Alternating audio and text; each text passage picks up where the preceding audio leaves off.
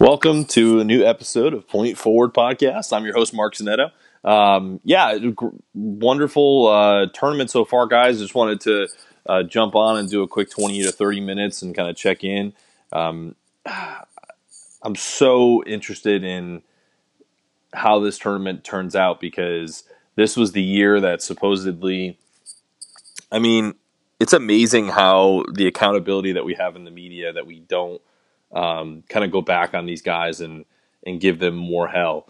At the beginning of the year when Duke beat Kentucky by like 30 or 40 points, there was talk that this Duke team could beat an NBA team. And I have to admit, you can get, just like anybody, you get caught up in the hype of everything. You see Zion dunking and, it's a lot of it. It's hype. There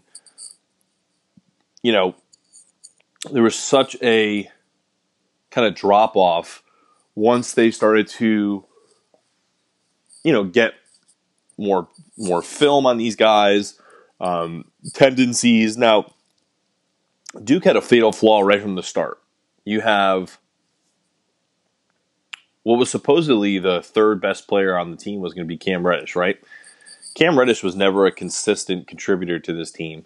And when he clearly wasn't able to be that knockdown shooter that they thought he was going to be, that derailed their plans. And I don't even think he was that bad yesterday against Michigan State. But I think part of the reason why they lost is because RJ and Zion felt like they needed to be world beaters when they didn't have guys that they could count on.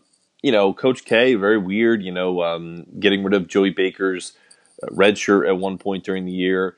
Alex O'Connell was supposed to be another knockdown shooter.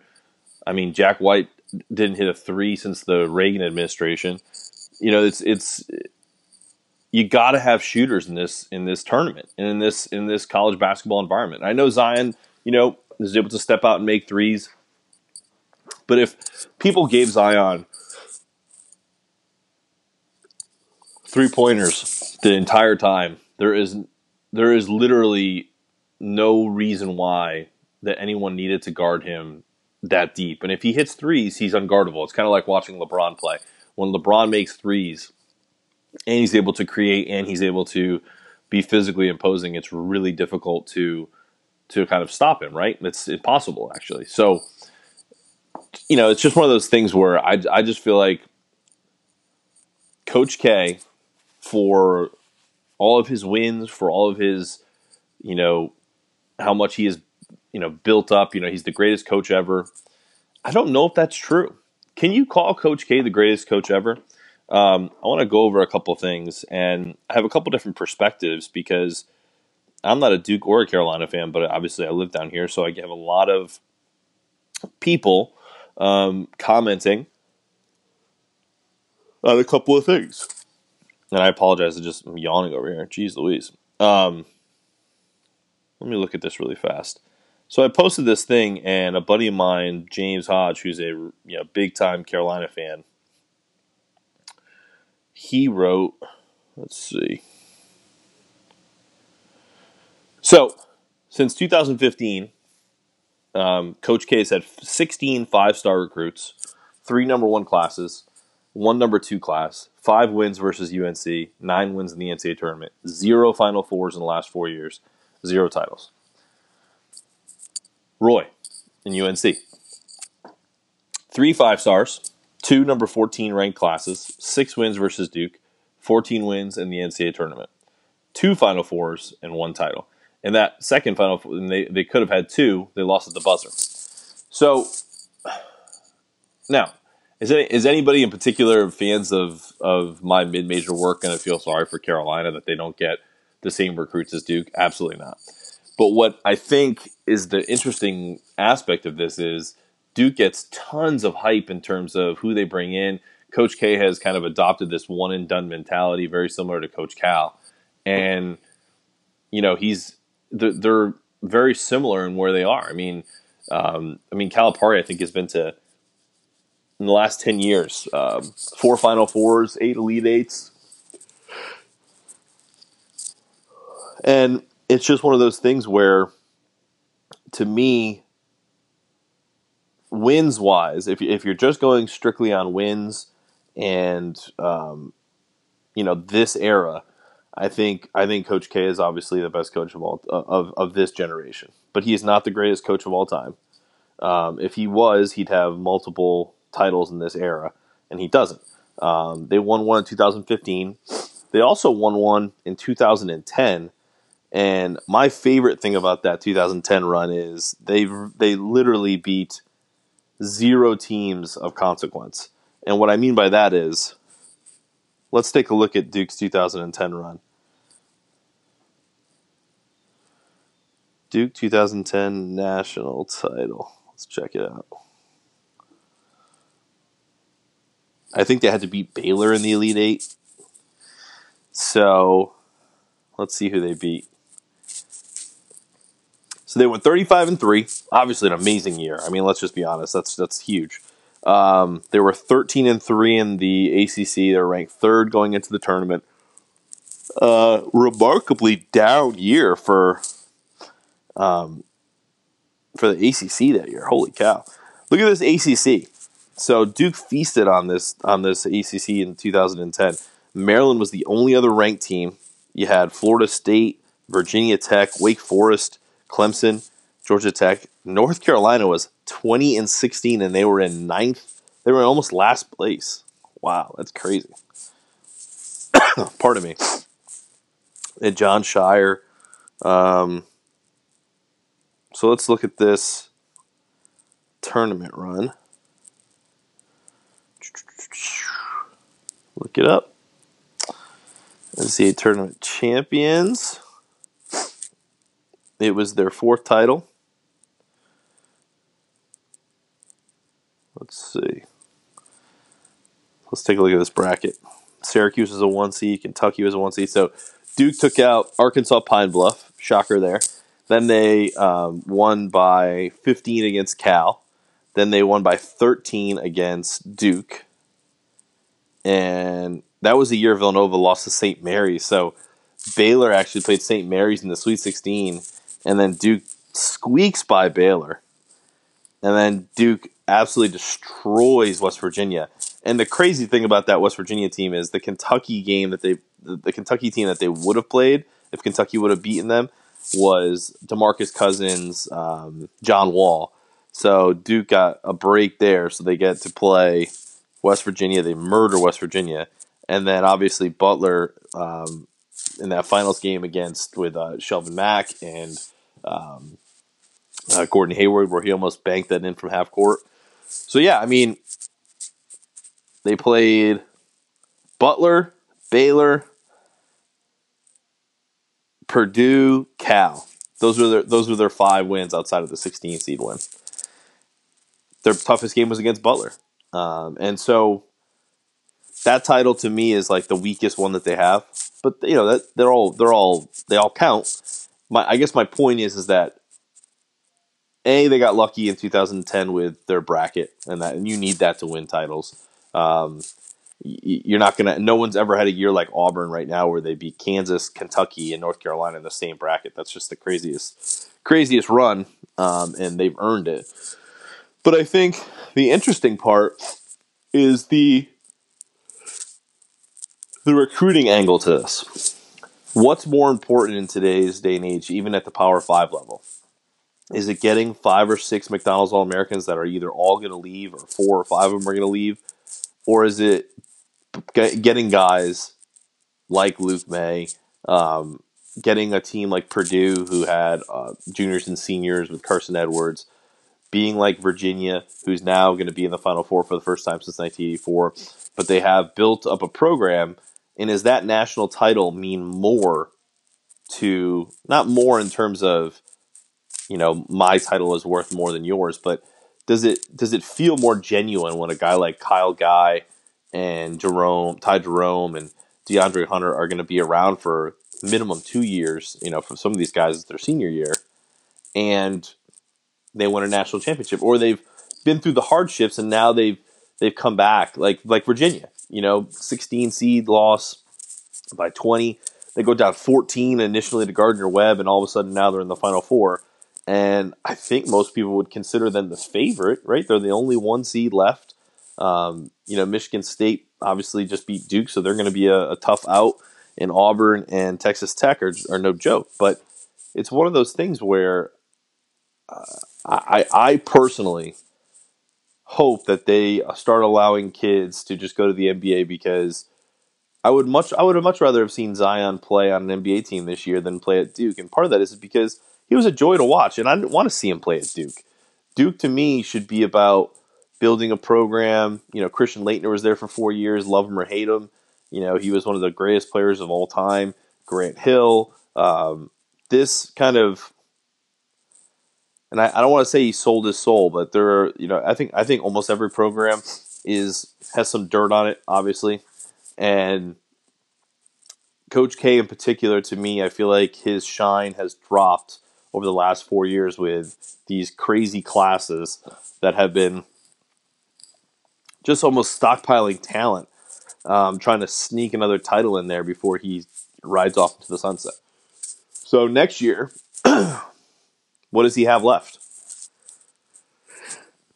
Zion's gone.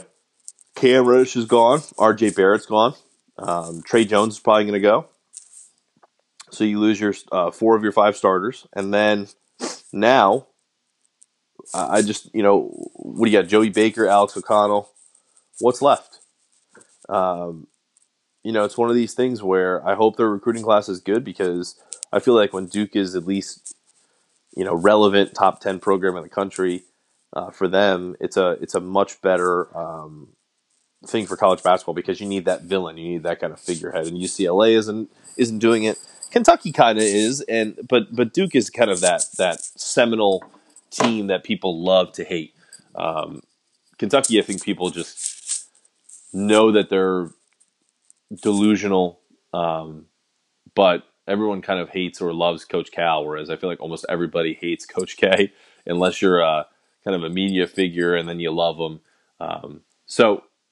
My thing is, I just hope that Duke gets back to recruiting at a level, and maybe it'll happen when Coach K retires, because I don't think they're going to stop now. I think they're going to keep doing what they're doing with these recruits, because I think they want to try to catch lightning in a bottle like they did in 2015 and win a national championship. But as a lot of people around these parts have stated, that 2015 team had senior leadership too. You had Emile Jefferson, you had Quinn Cook to mix in with Okafor and those guys. So it's one of those things where I don't think it's going to be done anymore. I think one of the reasons why you see a team, to kind of stomp on my mid-major world, but you see a team like Wofford beat a Seton Hall, is because they have 22-year-old and 23-year-old kids or men playing against 19 and 18-year-old kids. And I know Seton Hall wasn't an uber talented team, but that just shows you that name recognition means nothing when it comes to how this thing works. Texas Tech is another great example. They lost a lot, but they have older guys. They have a good coaching staff, and that's a team that gave Duke fits earlier in the year, and they're in the Final Four. Michigan State, Cassius Winston. What's he? Is he a senior? Let's look that up. I'm turning into Bill Burr. I'm looking up things as we go, which is perfectly fine with me. Cassius, let's see here. Winston. Yeah, it's a great line from Washington Post. It took a man to beat the Duke kids, and that man was Cassius Winston. He's a senior. No. What were we in? He was a senior. He was a high school senior in 2016, so he's a junior. Either way, I mean, think about it. So you got a kid who's played 3 years of college basketball, played for one of the toughest coaches in the country, and he's not going to be afraid of Trey Jones. He's not afraid of Zion.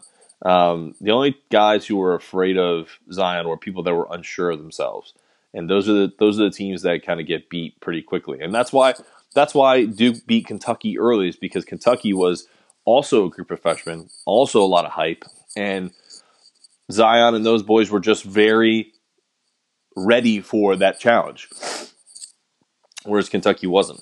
So I don't even know where I'm going with this whole podcast. I'm just kind of rambling on. But before I let you guys go, this is the worst year I've ever picked in my life. Oh my God. If you go back and listen to that podcast I did where I picked the tournament picks for myself, holy crap. Those the worst. Those were by far, this is the worst I've ever done. And I think it kind of goes with a pattern of mine where if I pick well, I pick like crazy good and I win the tournament, pools by large margin, or I come in like dead last. The year that the years that UConn and then Duke won back to back 2014 to 15, I won first and second place in money pools, and they didn't invite me back. I always love telling that story because I wish they invited me back because I wouldn't even have been close the last 3 years. And they would have won, they would have got their money back. But anyway, so listen, I hope everyone has a great day. I want to try to get some more guests on these kind of Anchor podcasts. Anchor is such an amazing app, guys. If you ever want to be a guest on this show, like if you're a fan or you listen to the show and you have some insight, download the Anchor app and I can add you onto a recording really quickly. And you don't even have to be in the same room, the same state, the same country. Do it anywhere in the world, and it's just a really cool thing. Hopefully, we can do that with some coaches and some players next season for college basketball. My final 4 picks, sure to go wrong, are Auburn versus Texas Tech final. Let's go. That's not going to happen, but that's what I want. I want to see an Auburn Texas Tech final because I'm so over the media talking about ratings. Listen, this has been a great college basketball season, and I don't give a shit if we have all underdogs going forward. This idea that people only show up for Virginia, Michigan State is the biggest joke in the world. If you're a college basketball fan and you don't watch the finals, the only reason why you're not watching the finals is because it's not at 9 o'clock on the East Coast. That's it, and you have to work in the morning. That's the only reason why you're not watching it. It's not because Butler played UConn a long time ago. It was a terribly ugly game. No, that's not the case. This idea that if we had a year like a couple years back, I think it was in 2011 when VCU and Wichita State made it. Those are great stories. Like people love those stories. Villanova winning in 1985, I believe, is the year that they won with Ed Pinckney as an 8 seed. Those are amazing stories. UConn won it in 2014 as a 7 seed. You're trying to tell me that those ratings were bad because people didn't watch it? Maybe CBS should put on a title game at 7:30 instead of 9 o'clock, and you get more ratings. Has nothing to do with underdog or whatnot. And if all you are is a star chaser and you only want Duke and North Carolina to be in the Final Four, then you're crazy. The reason why is because of their fan bases. But if you're a true college basketball fan, you watch the Final Four, you watch the finals. That's just silly. And Saturday always gets higher ratings because of the times the games are on. It's a 6 o'clock, 8 o'clock start. Anyway, that's my rant for the day. I hope everyone has a wonderful April Fool's Day. And I'm trying to think of a fun prank to pull on somebody by the end of the day. Maybe I will update you guys. So, almost 20 minutes in. Terribly long and silly rant for the last 20 minutes. Just checking in on you on a Monday morning. And we'll talk very soon.